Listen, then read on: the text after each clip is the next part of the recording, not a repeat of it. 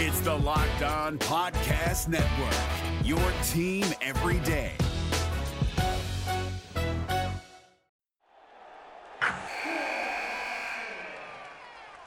Wilson, you sent the game-winning email at the buzzer, avoiding a 4:55 meeting on everyone's calendar. How did you do it?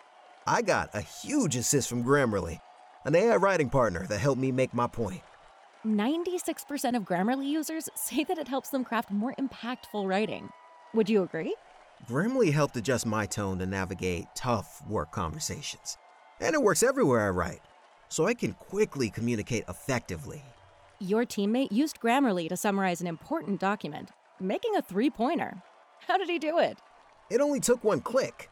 When everyone uses Grammarly, everything just makes sense. You made an incredible slam dunk to end the game. The meeting was canceled, and your team will go home champions. Go to Grammarly.com/podcast to download it for free.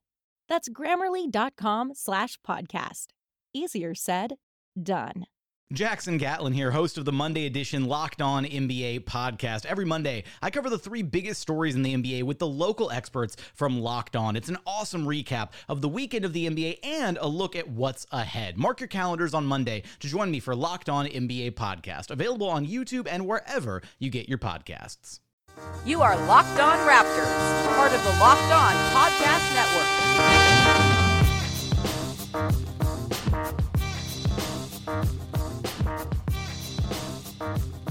Hey, how's it going? Welcome to episode number 472 of Locked On Raptors for Monday, March 4th. I'm your host, Sean Woodley at RaptorsHQ.com. You can find me on Twitter, as always, at WoodleySean. Find the show at Locked On Raptors, where you can find links to every single episode.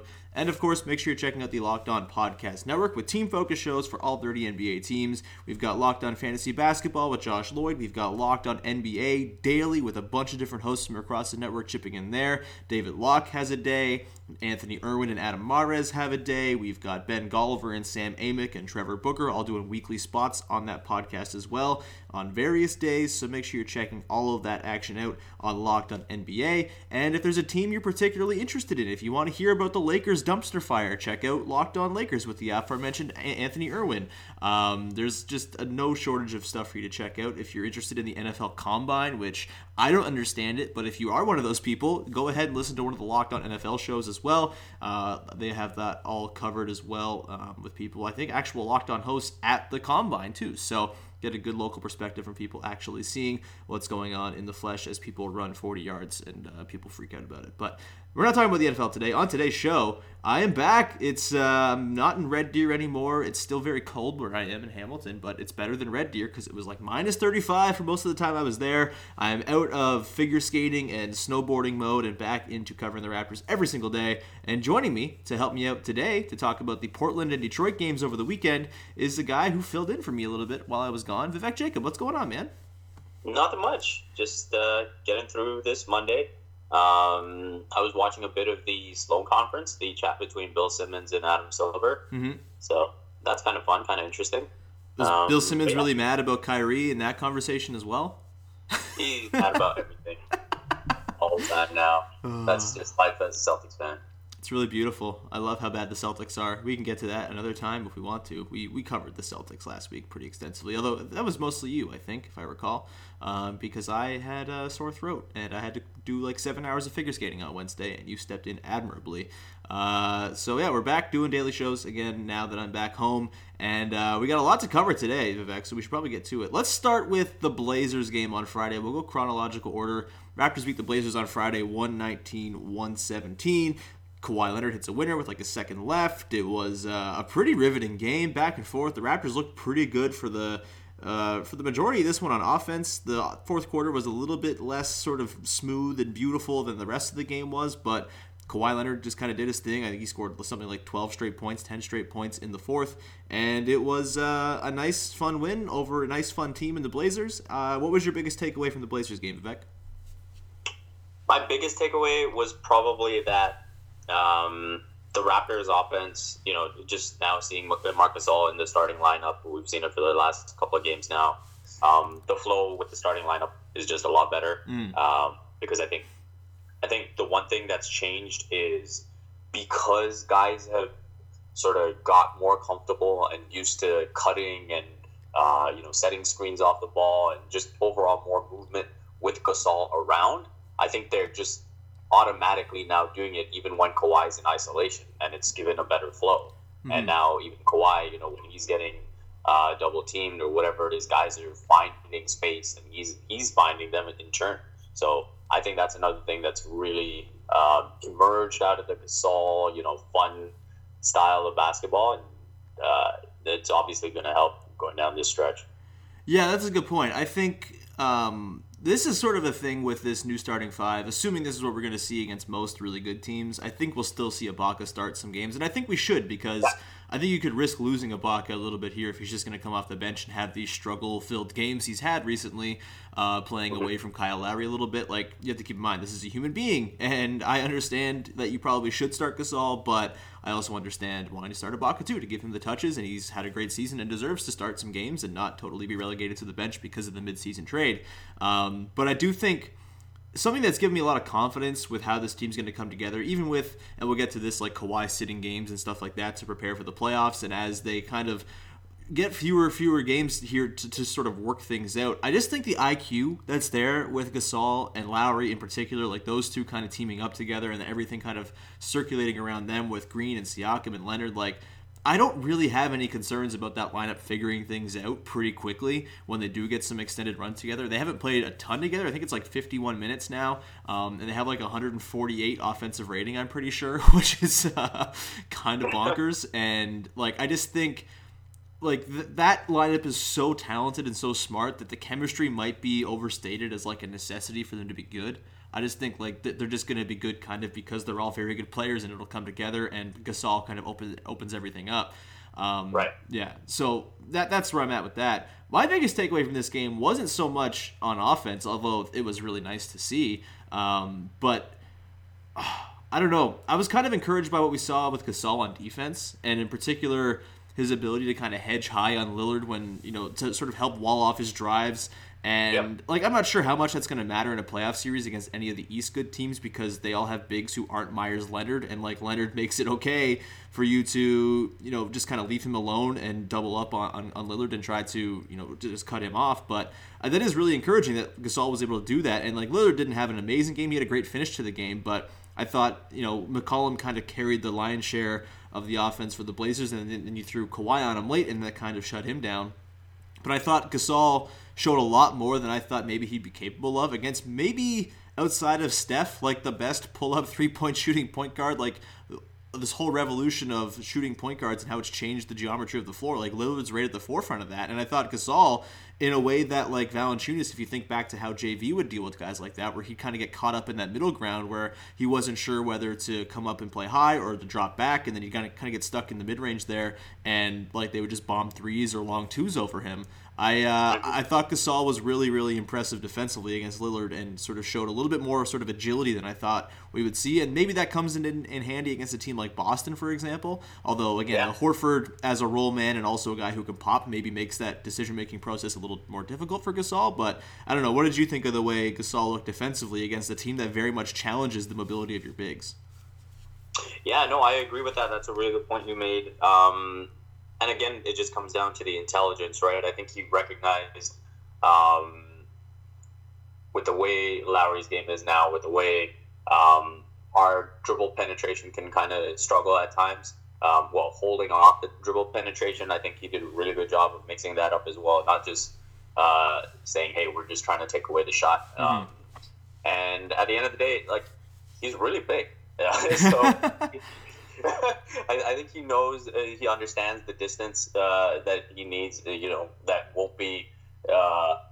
won't cost him in terms of giving up too much for a drive.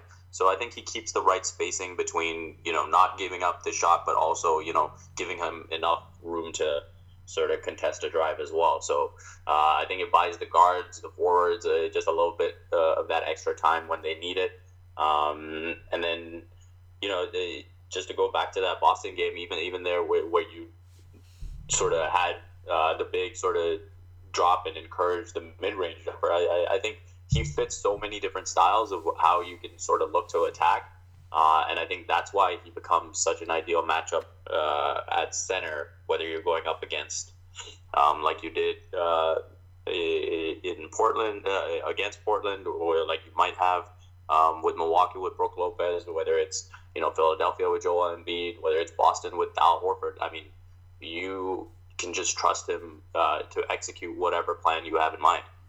Yeah, for sure. I also think you saw in this game as well, like, the reason why Gasol is so good for this team, and I think a big reason why it's just going to benefit them in the playoffs, is like you saw in that Blazers matchup, sort of inverse, like with how Lillard and how the Raptors played defense against him, and just how like Myers Leonard and his inability to sort of do anything and be like a good NBA player, period. But like he's obviously like an extreme version of this. But you saw how the Raptors played defense against Lillard, and how I think with Gasol on the floor, that's going to safeguard Lowry, I think, against seeing similar defense in the playoffs. And we've seen that in the past, right? Where it's either Ibaka, who is a good popper, but not so much of a roller, and not so much of a good decision maker on the roll, or Valanciunas, who could roll but wasn't really going to pop. Like Gasol can do both of those things, and that's going to make it that much more difficult for teams to sell it to try to stop Lowry in those sort of high traps, which have kind of been the doom of the Raptors in the playoffs in many years past. And like obviously having Kawhi as like an outlet, it will also hurt that ability to do that.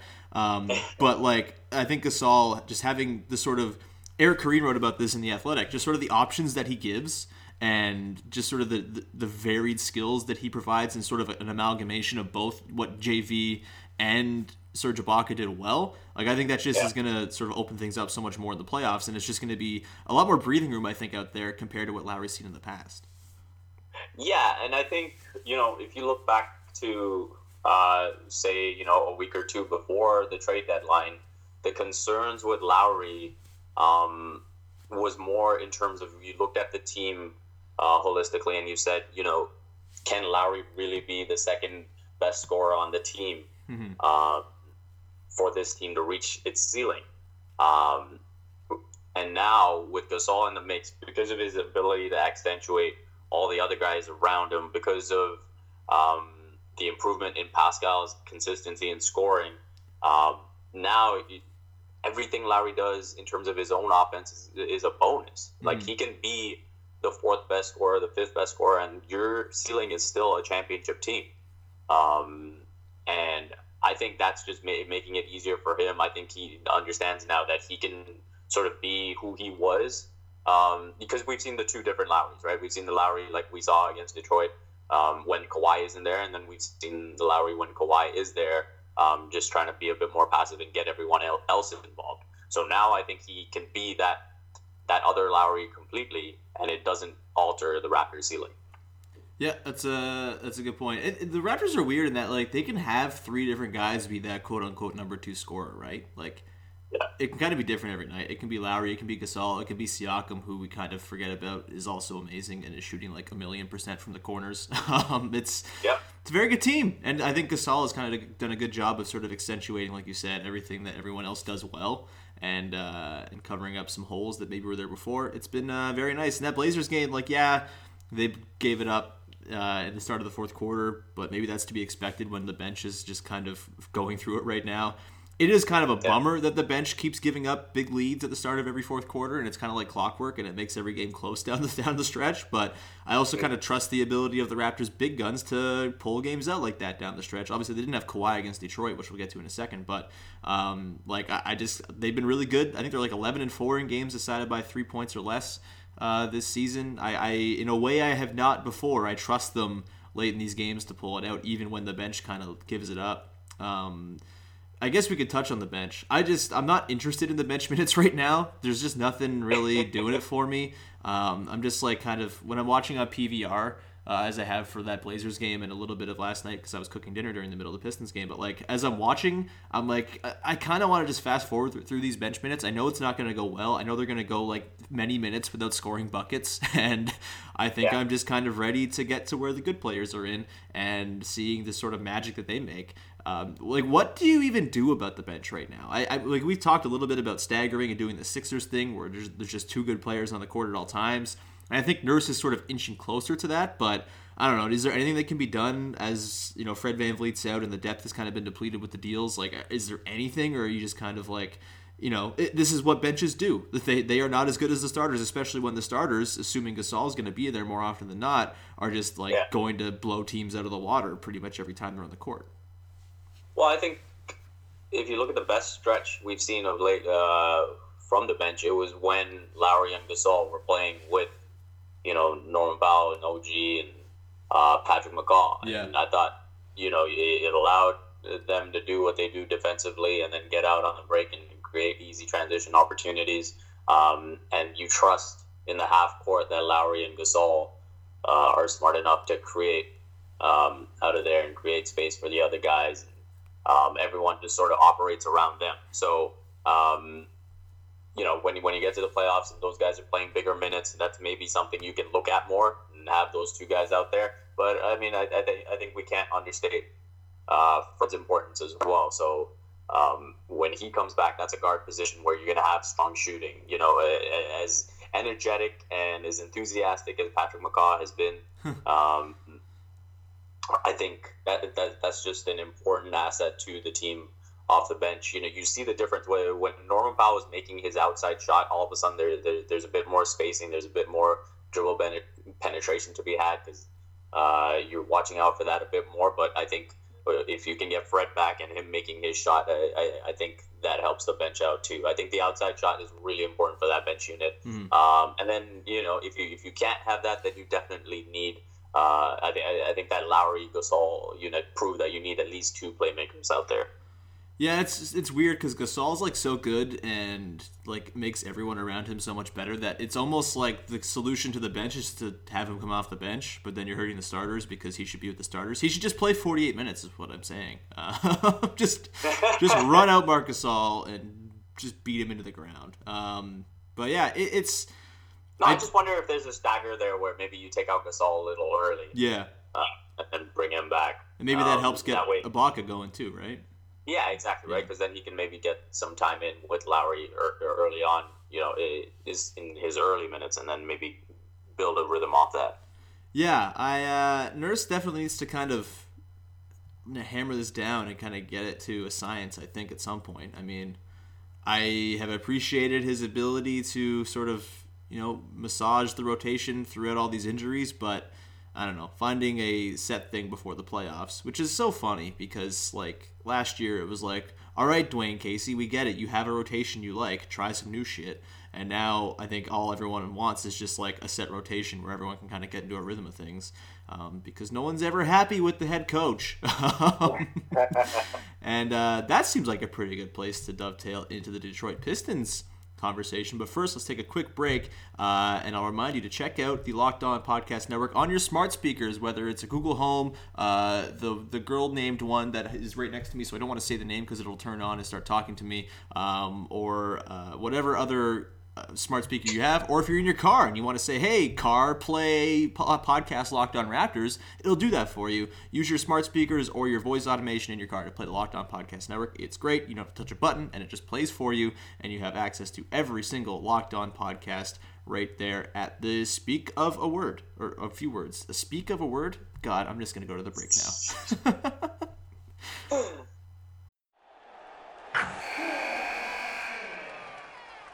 Wilson, you sent the game-winning email at the buzzer, avoiding a 4:55 meeting on everyone's calendar. How did you do it? I got a huge assist from Grammarly, an AI writing partner that helped me make my point. 96% of Grammarly users say that it helps them craft more impactful writing. Would you agree? Grammarly helped adjust my tone to navigate tough work conversations. And it works everywhere I write, so I can quickly communicate effectively.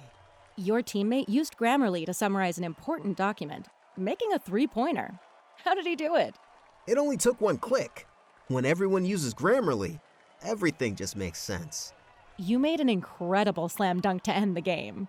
The meeting was canceled, and your team will go home champions. Go to Grammarly.com/podcast to download it for free. That's Grammarly.com/podcast. Easier said, done. All right, we are back, and we're going to talk about the Raptors' loss to the Pistons in overtime, 112-107 on Sunday. I'm writing my what didn't suck about this game right now, And I'm having a hard time finding a lot of stuff that really did suck. Like, it was mostly a fine game. Like, the first quarter was a little bit Orlando-y, and the offense wasn't clicking very much at all. And there were some not-so-great performances from the likes of, Marc Gasol and Jeremy Lin combined to go 2 of 18 from the field. That's not ideal. And Jeremy Lin eventually is going to make a 3 at some point, maybe. I don't know. Maybe that's just the karmic price of having him fall in the Raptors' laps is that he'll never, ever make a 3.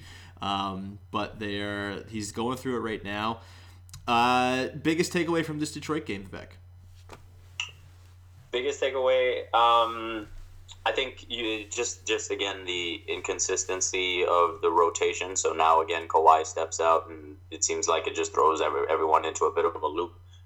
Jeremy Lin was making his first start, so it throws the bench into a bit of a loop. The starting rotation, again, they looked discombobulated. Gasol wasn't making his shot. Jeremy Lin wasn't making his shot. So I think that was my biggest takeaway. Again, the more you have this chopping and changing, the more it gets you away from really finding a consistent rhythm. Mm-hmm.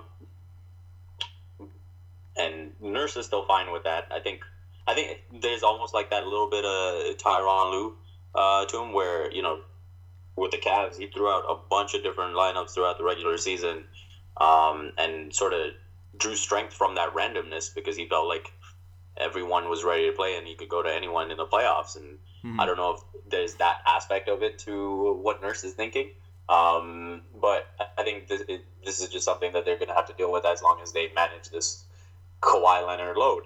So, again, Jeremy Lin's first start, ideally if Fred's healthy, he probably gets the start, because that's usually where Nurse has gone. So that probably was the thinking in terms of giving Lin the start and having that extra guard out there. I think that was my biggest takeaway.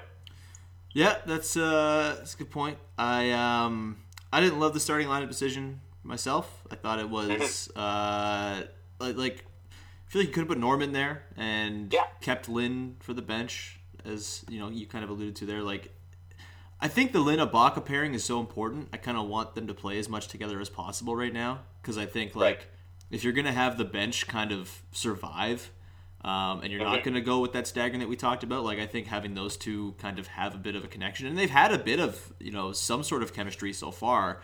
It hasn't really translated over a big sample or anything like that, but there have been a few instances of some pretty nice pick and pop chemistry, and I think Lin is a better sort of quick snap decision maker than, say, Fred VanVleet is in the pick and pop or pick and roll.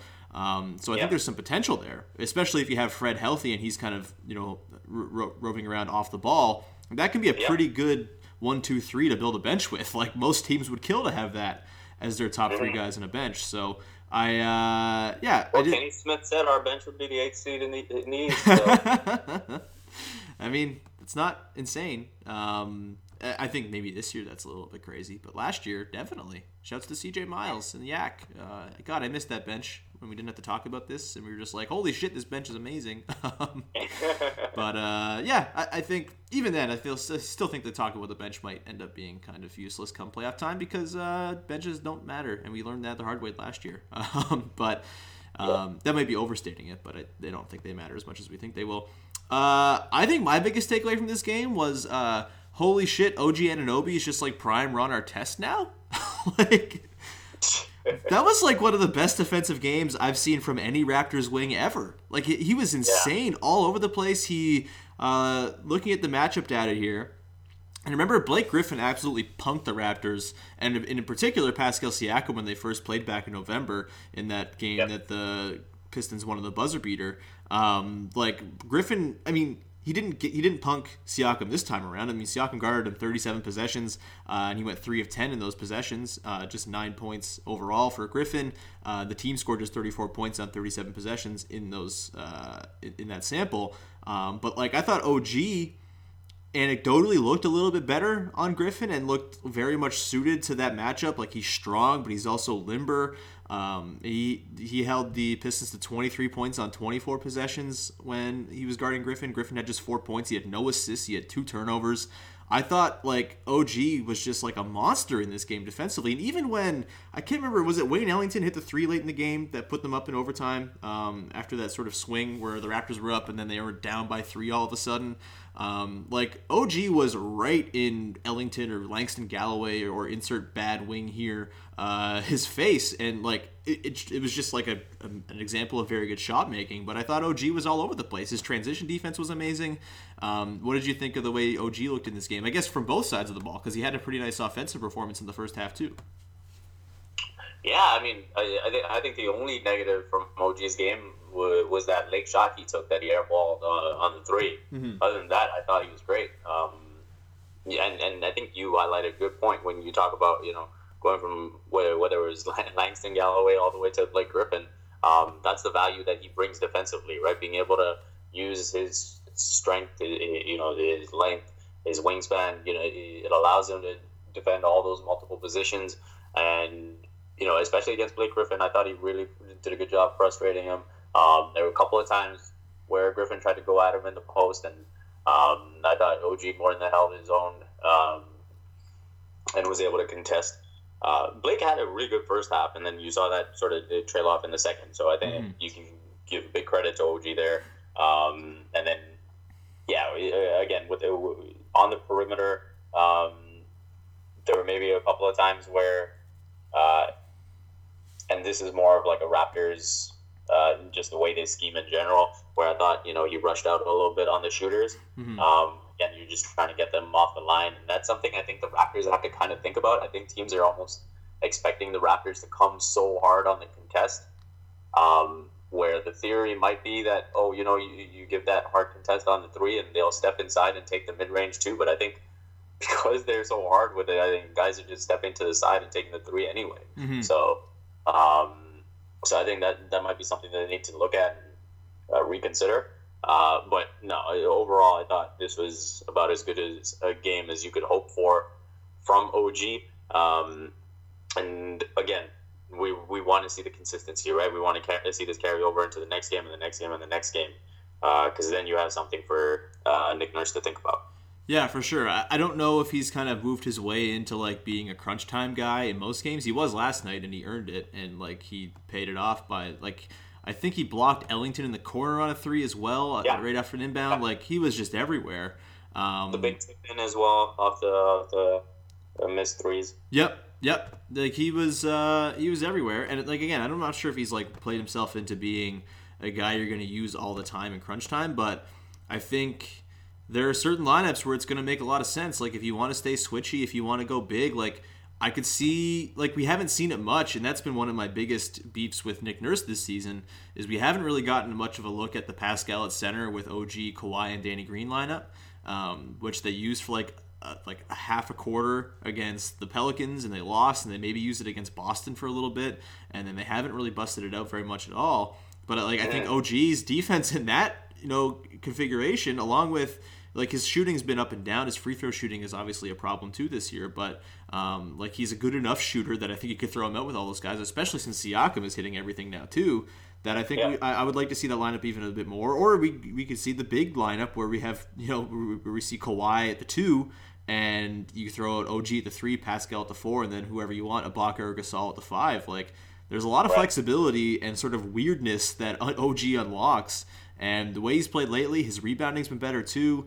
I'm liking what I'm seeing from OG lately, and hopefully the sort of early season malaise he was in for personal reasons or whatever was going on with him, like, hopefully that's behind him, because like, he's very important, man. Like, he unlocks a lot of things if he's kind of playing the way he did last night. Like, his defense is absurd.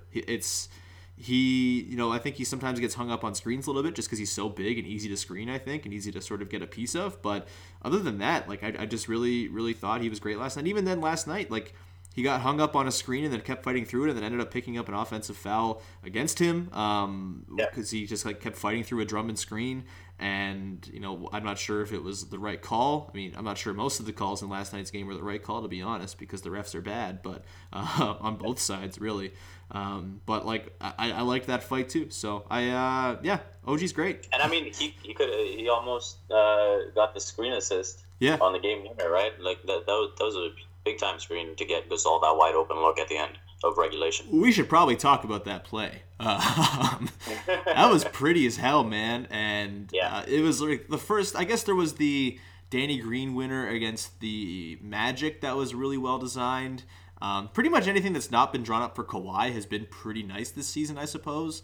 Because you don't need to get that creative with Kawhi. For the game winner that Kawhi hit against Portland, I was glad to see Kyle Lowry come out and set the screen. And now, I think the one thing that I've always stood by is that, when you isolate to create a mismatch, that's a positive. When you isolate to sort of just play a bit of hero ball, and don't factor in the matchup, that's when it becomes bad, right? So when you create the mismatch, and now Leonard shooting over Damian Lillard from his sweet spot, I mean, you take that shot every time. Yeah, that was the thing we saw in that Boston game where they lost at the end, where they didn't run like a Kyle screen to get, I think, Kyrie on him or whatever it was, might have been Marcus Smart, but they just let Marcus Morris guard Kawhi, which is a big dude to guard him, and he's been pretty good this season defensively, so that wasn't ideal. But I like the point you made. If you're doing what you saw at the end of the game against Portland, where you get Damian Lillard on him, that's great. That's good ISO ball that I'm happy to have be part of the Raptors late game repertoire. But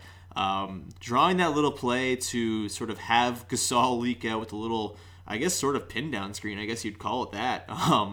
Just sort of having him leak into the corner there.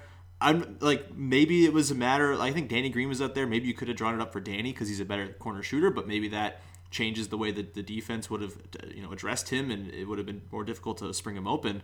I like that a lot. It was cool. It was a nifty looking play, and it was maybe the one play in the game that made Dwayne Casey's post-game comments about all the stuff being the same ring a little less true. Count me all the way in for the Dwayne Casey Salt Tour, man. It's great. I love it. Man.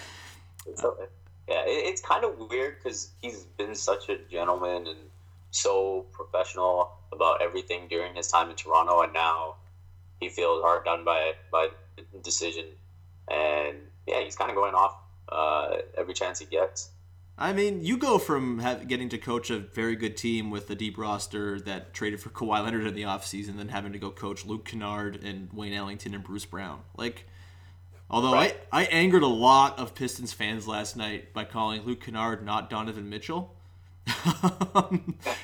They really, really believe in Luke Kennard. I guess because they have to, because what else is there to believe in if you're a Pistons fan? And hey, they're very good. And this is kind of my point, and I'm writing about this right now for What Didn't Suck. I'm happy Dwayne Casey's prospering. I'm cool with the Salt Tour. He wasn't exactly done dirty by the Raptors, but it wasn't like it was a clean separation either. And it's not like he really deserved it, aside from not being able to beat LeBron.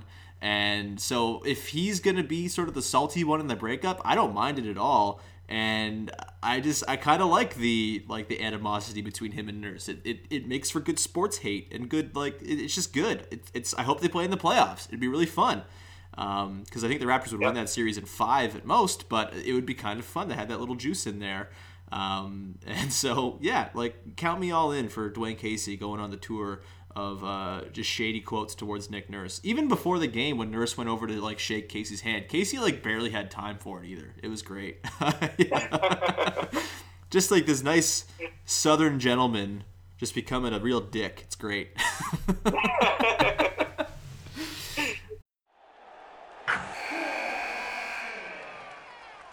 Wilson, you sent the game-winning email at the buzzer, avoiding a 4:55 meeting on everyone's calendar.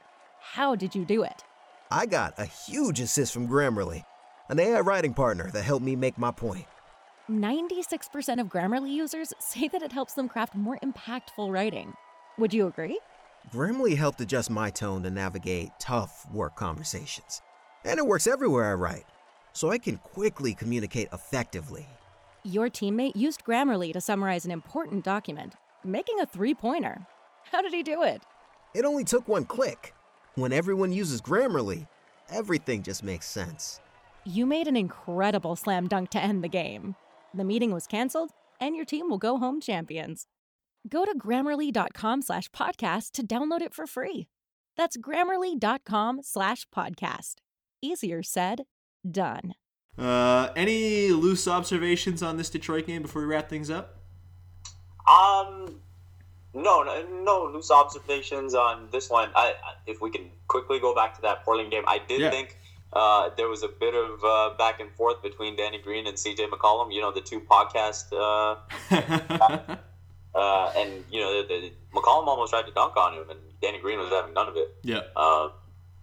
So I thought that was a little fun. Obviously it was all good natured, but I definitely thought they were talking a little bit and having some fun with it. They'll probably turn that into content. Yeah, because probably. Why not?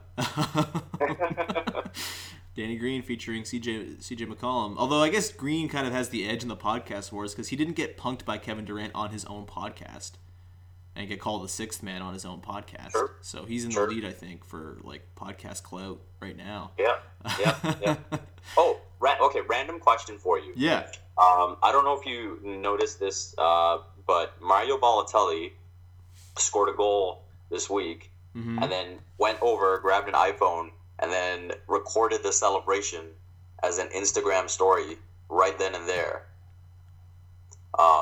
When do you think forget when. Who do you think is going to be the first person to hit a game winner and then put it on their Instagram story? Embiid, maybe? He feels like a good candidate.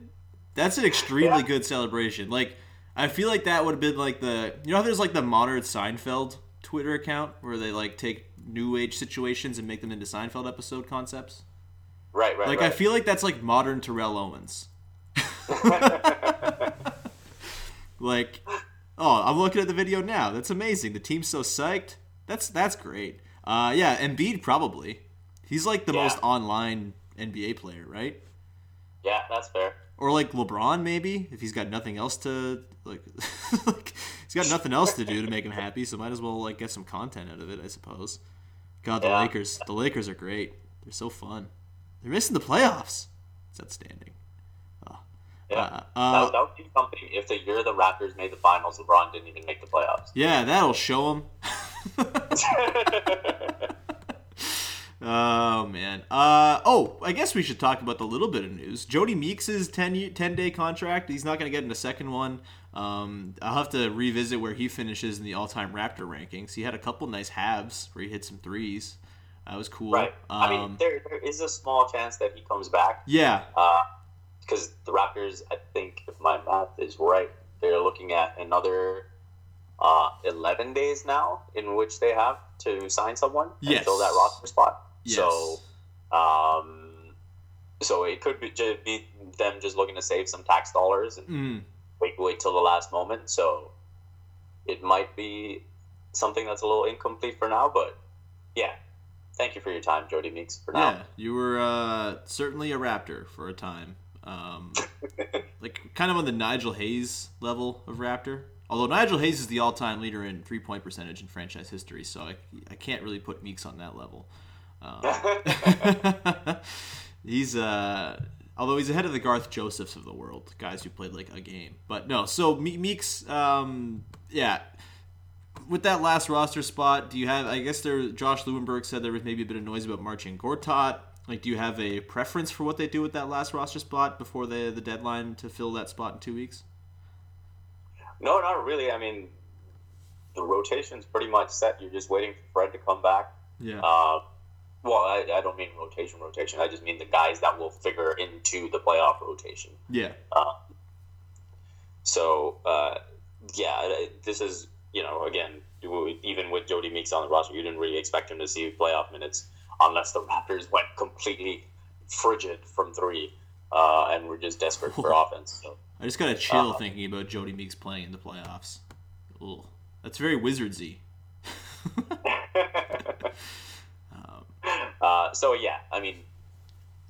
Sure, Gortat. I don't know. I don't really have a preference. What do you think of Gortat?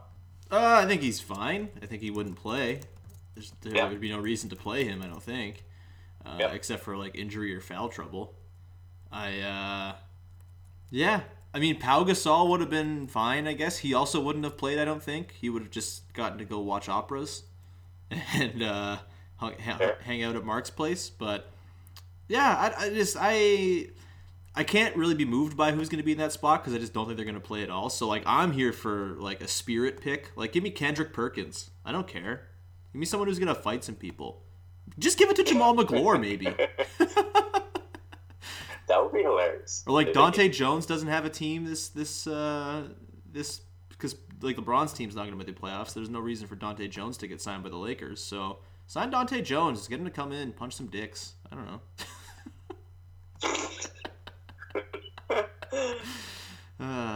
Yeah, give me an enforcer. I don't need anyone with like an actual NBA skill, unless it's Michael Beasley coming back from China. Then I'm cool with that. But just yeah, I'm fully on board with an enforcer who can knock some heads and provide some good content. So yeah, Perk, Dante Jones. That's about it. Not Bogut. I guess he's going to the Warriors, which is hilarious because he's bad and also problematic. But yeah, I'm glad the Raptors didn't get into that conversation if they're after a big. I think that's going to do it for today's show. We've covered a lot of ground here. Vivek, do you have anything you'd like to plug? No, you can find my work where you usually do, Raptors Republic, Sportsnet, The Athletic.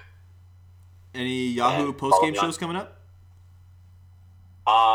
So we were supposed to do one for the Houston game, but I just very recently, and by recently I mean like 5 minutes ago, received an email saying that it's going to have to be postponed. Oh. So it is TBD on when the next Yahoo episode will be.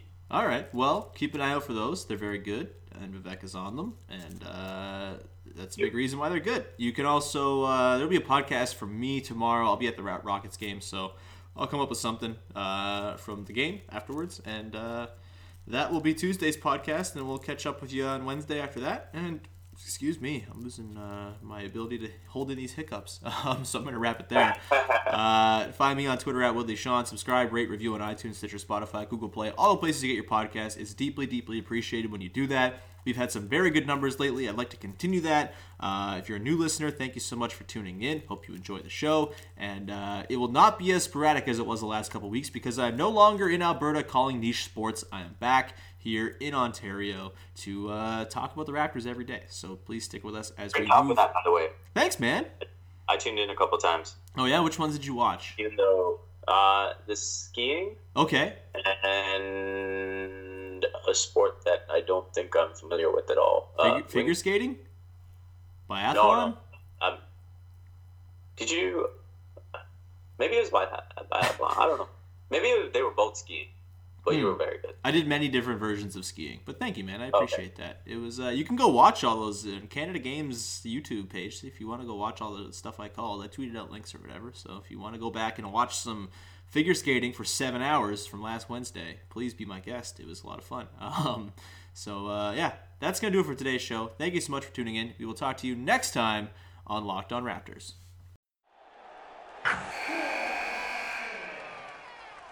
Wilson, you sent the game-winning email at the buzzer, avoiding a 4:55 meeting on everyone's calendar. How did you do it? I got a huge assist from Grammarly, an AI writing partner that helped me make my point. 96% of Grammarly users say that it helps them craft more impactful writing. Would you agree? Grammarly helped adjust my tone to navigate tough work conversations. And it works everywhere I write, so I can quickly communicate effectively. Your teammate used Grammarly to summarize an important document, making a 3-pointer. How did he do it? It only took one click. When everyone uses Grammarly, everything just makes sense. You made an incredible slam dunk to end the game. The meeting was canceled, and your team will go home champions. Go to Grammarly.com/podcast to download it for free. That's Grammarly.com/podcast. Easier said, done. Hey, Prime members, you can listen to this Locked On podcast ad-free on Amazon Music. Download the Amazon Music app today.